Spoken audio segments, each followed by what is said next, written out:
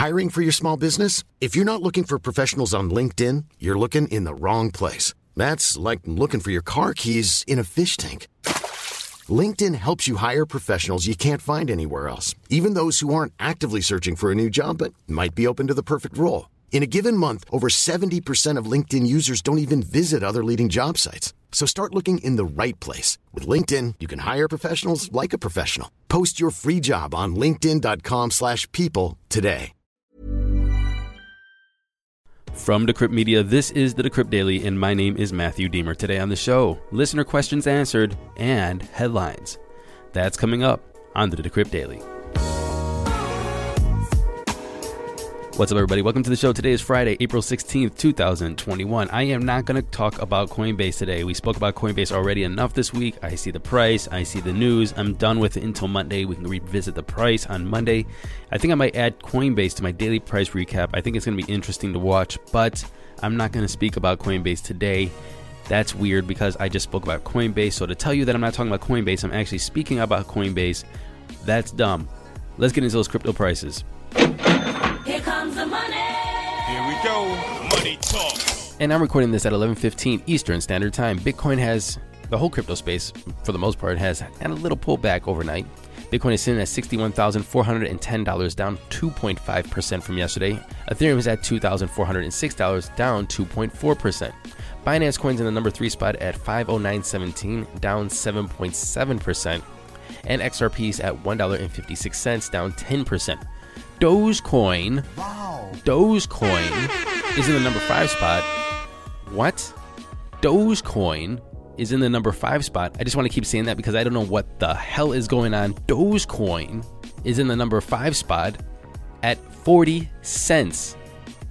40 cents. Come on, man. Yesterday I saw it was at 14 cents, then I saw it was 17 cents, then it was 18 cents. I woke up this morning, it was 31 cents, now it's 40 cents? Come on, up 200% in 24 hours with a $52 billion market cap? Dogecoin? What the hell is going on? I don't know what is real anymore. Y'all help me. Y'all help me. Anyway, well, it's in the number 5 spot at 40 cents, like I just said, out 200% from yesterday, and Tether's in the number 6 spot. No other movement in the top 10. I guess Cardano's at number 7, Polkadot number 8, Uniswap number 9, and Litecoin number 10. Total market cap for all cryptocurrency, we're at $2.21 trillion and a BTC dominance of 51.9%. And now to listener questions. We have 3 questions today. They're really good questions, and I had to think about it all morning. Let's get into them. Hope you guys like my answers. John in San Diego asks, I have a question as a newer entrant in the crypto world. What do I do with all of this dust that accumulates? I like keeping my crypto exchange wallet neat and tidy. Well, first of all, what is dust? Dust is the little bits of cryptocurrency that's left in your wallet. So let's use Dogecoin for example. We have 100 Dogecoin. Since everybody's talking about Dogecoin today, we have 100 Dogecoin, and Dogecoin is worth anywhere from, let's call it $30 to $35 for 100 Doge. And let's just say you're going to trade that Doge for BTC, ETH, BNB, USDT, or USDC, or something like that, where you're making that trade, and that trade just doesn't trade evenly. It's not like 30 Doge is going to be evenly absorbed by the exchange or the trade. And so you have just a little bit of Doge, maybe a fraction of Doge left in your wallet. Maybe it's 3 cents of Doge or 2 cents of Doge or something like that, or maybe even less. Well, that's your dust. That little bit of cryptocurrency that's just sitting there. It's 2 cents right now, or 1 penny, or even a fraction of a penny, and it's just sitting in your exchange. And now you have all kinds of wallets that have just a little bit of money in there, or cryptocurrency in there, that you can't do anything with. Well, there's no trading pairs for that, 1 cent of Doge. What are you going to buy with 1 cent of Doge? Really? In a trade is not going to be worth it for the exchange to make that trade, so they're not going to trade it for you. And you can't pay the transaction fees to send that 1 cent of Doge out, because the transaction fees are actually higher than that 1 cent of Doge, or you'll get like a half a cent of Doge when it reaches, and it just doesn't make sense to even facilitate that trade. So your dust accumulates in your wallet. The question is, what do you do with that? That's a damn good question that plagues a lot of people.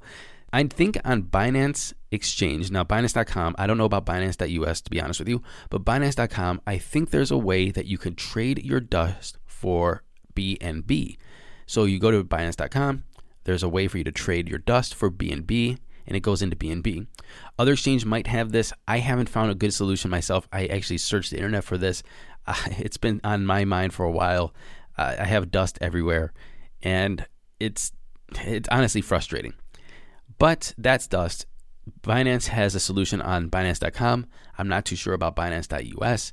Other exchanges might have it, but if your exchange has its own cryptocurrency, say BNB is Binance's cryptocurrency, and FTT is FTX's cryptocurrency, if they have their own cryptocurrency, maybe they are able to shift the dust from those wallets into their own native cryptocurrency. I hope that helps. Next question is from Billy. Billy says, if you win a seat in Congress, what would your first 3 blockchain advocacy moves be? That's a damn good question. That is a real damn good question. So I want to first clarify one thing. Blockchain advocacy is not Bitcoin advocacy or Ethereum advocacy or Binance advocacy or exchange advocacy or DeFi advocacy. I am going to advocate for blockchain technology. Now, if that blockchain technology is used for cryptocurrencies or DeFi or NFTs, or this is all part of a larger ecosystem. It's kind of like saying internet advocate. Being an internet advocate doesn't mean you're advocating for social media or Amazon or streaming services. You just want the internet to be there so it can be a infrastructure for an economy or building innovation upon. So I just want to make that clear that I will advocate for blockchain technology and innovation. So the question is, what are my first 3 blockchain advocacy moves in Congress? The first one is to join the Congressional Blockchain Caucus. I think that's the absolute first move. See if I can get in there. That's what Congressman Tom Emmer, Congressman Darren Soto, and other people. There's probably about 20 there. And the reason why I want to do this is I want to make sure that we consolidate, blockchain advocates in Congress. So 1, we can organize, 2, people can come to us, and 3, we can start building a coalition within the House and hopefully in the Senate and all of Congress to start pushing through and helping advocacy for this technology. I think that you saw the same thing when the internet came out. People were like, you're never going to be able to, do these things on the internet. You're never going to be able to stream movies. You're never going to be able to buy your groceries. And it came out. Imagine if they stopped that innovation.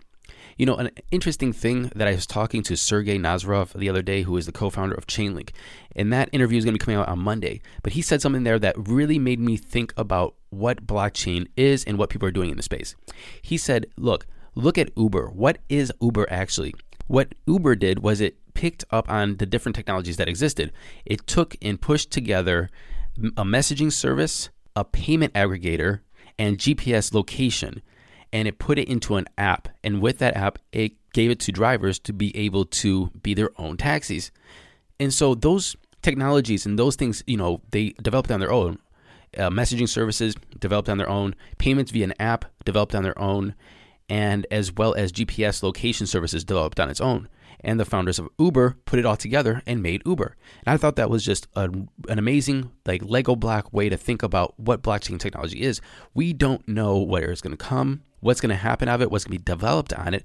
But what we are trying to do is to make sure that these developments are happening and that innovators and brilliant people and creators and builders come in and see these different pieces and go, hey, I could put these together this way to make this product. That's what I want to make sure. And I want to consolidate those kind of like minds in Congress to talk about this and to understand what's being developed. The second thing I would do is to meet with blockchain companies and find friction points within the growth and integration and determine how the federal legislative branches can help with their endeavors. So basically, are they hitting brick walls? Are they seeing friction? Are they seeing friction with these kind of creatives or innovations that they're trying to roll out within the blockchain space? And what can we do to help? I can't tell you what I would do until I know what they need. And number 3 is to continue to learn, talk, and listen with my podcast. I do not plan on stopping podcasting. I might consolidate my crypto podcast and my personal podcast and political podcast all in one. One of my ideas to go into Congress is to make sure that I use podcasting in my position in Congress to amplify the voices of the people that I represent in the district. And that's small business owners, that's cities, that's organizations, that's many different peoples in the district through podcasting, through media, through social media, to make sure that they have the voice through the position that I will have. And the same thing goes to blockchain and emerging technologies. I will not stop podcasting. I will not stop broadcasting. I will continue to have that conversation, to learn, to listen, to speak, and to have those conversations about the future of tech, the future of the country, the future of the people, the future of business, the future of these cities, of rights and justice, and all kinds of different things. That's what we need to keep doing, is keep talking, keep learning, and keep discussing with people of like mind and people that are not of like mind. And fourth and finally, I will make sure that our infrastructure is including future-proofing America's infrastructure. And what do I mean by that? I feel that our roads and bridges, is what everybody talks about when it comes to infrastructure, is roads and bridges. But when we made the interstate system, and that was a huge infrastructure undertaking, we were future-proofing America. We were future-proofing our national security, and we were future-proofing for travel and destinations and tourism and cities and connecting the United States in a different way. People didn't have that. Look, I was living in China in 2005, and I saw them start building their infrastructure, their highways, and their systems to connect their country. This was something that we were so ahead of our time on that we set the trend. And I would like to know, how can we set the trend again in new digital, emerging, future-proofing national security infrastructure that isn't just roads and bridges, but internet, blockchain, making a system that makes us the forefront, which everybody has to play catch up to us. And that isn't just fixing our roads, but that's making sure that we're future-proof in technology and the new roads, which is, we saw the internet, of course, everybody having broadband is, I think, the lowest of low-hanging fruit. How do we turn that up to 5G, 6G, and making sure that in 50 years, people are still trying to catch up to the U.S.? And that might include blockchain tech, new ways of finance, new ways of thinking about the way that we organize labor, all kinds of different things. So I personally think that is part of infrastructure, and that's part of future-proofing the U.S., and that's part of blockchain advocacy. Thank you, Billy. And the final question comes from Skip. And Skip asks, Coinbase has become a trusted go-to exchange to buy Bitcoin, Ethereum, and Litecoin. However, some cryptocurrencies are not there. Dogecoin, Polkadot, and etc. What would be the secondary trusted exchange that supports these currencies? I don't want to call them secondary. I just want to call them other exchanges. And Coinbase is a great on-ramp for beginners. However, their fees are high. And to go from Coinbase to Coinbase Pro, there seems no reason why they keep them separate. If you go to, for example, Binance, they have a more professional trading platform there, and they have a simplified one and a basic one. It's all in one shop. So I would say Binance.us, their KYC AML is very easy to do. Their exchanges seems to be always up. They use a third party for bringing money in and out of their exchange, fiat currency that is, and they're excellent. Also, their fees are way lower. I mean, Coinbase is expensive to use. If you use the basic Coinbase, it is very expensive. They have the name brand. That's why they're trusted. And now they're on the NASDAQ, so they're even more trusted, but they are expensive. Also, you go to Bittrex. Bittrex is a old school exchange. I mean, it's been there forever.